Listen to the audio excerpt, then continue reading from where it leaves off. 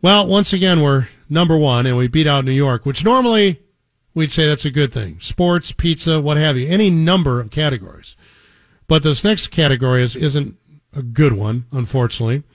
And let's welcome back to the program Dennis Rodkin, residential real estate reporter for Crain Chicago Business.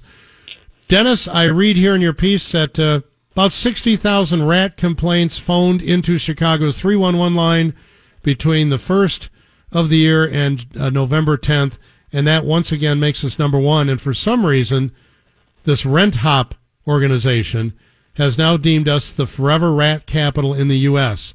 That seems mean-spirited. Your thoughts? Well, I don't know if it's mean-spirited, John. So they've got data that goes all the way back to 2015, and in every one of those years, Chicago has had significantly more rat complaints than New York. They only look at 4 cities: Chicago, New York, Boston, and Washington. All of those report their 311 call data similarly, and all of them are very dense cities. So you can't say we're the rattiest in the nation for sure, because the other cities haven't been studied, but we are at least calling in rat complaints at more than twice the rate of New Yorkers, and New York is, of course, a far larger city than Chicago.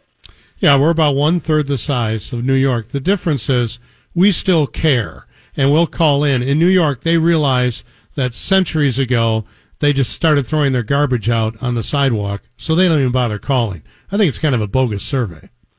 Well, there are people who have said that people in New York are much more aware, are much more used to living around rats. We have more of a single-family home style city where people don't want to see rats in the backyard, as opposed to in New York seeing them on the curb, that sort of thing. But nevertheless, we are calling in rat complaints at a very high rate. It's because we want action. We expect our alderman to do what he or she can do, take care of the rats in our ward. We don't care about the adjacent ward.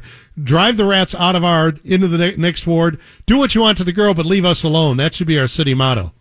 Into the next one. Yeah, it's a surprise to me that we have such a very high rate of calls, and that may be exactly what you're describing. That we're more concerned, we're more likely, we're Midwestern, and we expect a clean city. Several people I spoke to talked about how New York is a dirtier city, as you mentioned, puts its trash on the sidewalk.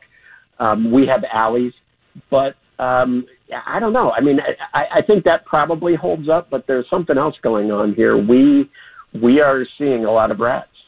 Well, if we secured our garbage containers and picked up the litter, you would see the rat population diminish. I guarantee you that. This is what the city said to me for this story. Secure your trash container, clean up all leaf litter, harvest any leftover produce out of your vegetable garden. All those sorts of things can certainly cut down on the number of rats. Was it in your piece that I read that somebody saw a rat the size of a raccoon, a couple of rats the size of raccoons? I think that was on my Twitter feed. That was not in the story, but I did say on Twitter, hey, who's seen a rat? And I have been inundated. I just, wanted to talk to a couple of people to put them in the story to sort of hang some flesh on that data. And I've gotten so many rat stories either on Twitter or by text, and pictures of rats that have run over people's feet. I'm sort of rat infested today as a result of doing that story yesterday.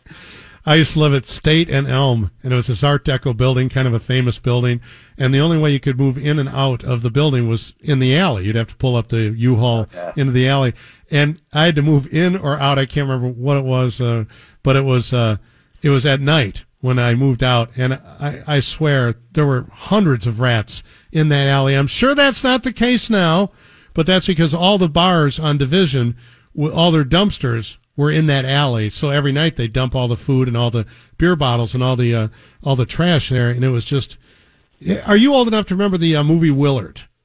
Yes, I am. In fact, I wanted to link to the Michael Jackson song "Ben" in the story, but we don't do that. I thought the story should have a theme song. The rat story that really creeped me out among the people I talked to is a woman who lived in Uptown in a one-bedroom apartment, and there's a rat that gets into her living room. She goes to the landlord plugs the hole, and a year later the rat is back, or a rat is back coming out of that same hole.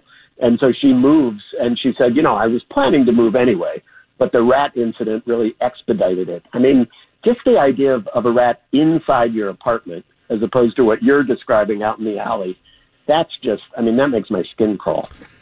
Well, secure your garbage cans, and how about this? As a city, the 2.7 million of us, or whatever it is now, how about we each pick up one piece of litter a day? I guarantee you we will abate the rat problem.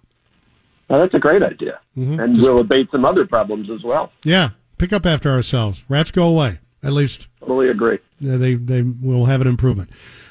Nice talking with you, Dennis. We'll have you back next time to talk about actual real estate, but I appreciate your time this afternoon. All right, thanks, John. Take care. Dennis Rodkin, if you've not seen the movie Willard, go ahead, watch it, but just be forewarned, once you see it, you're never going to be able to unsee it.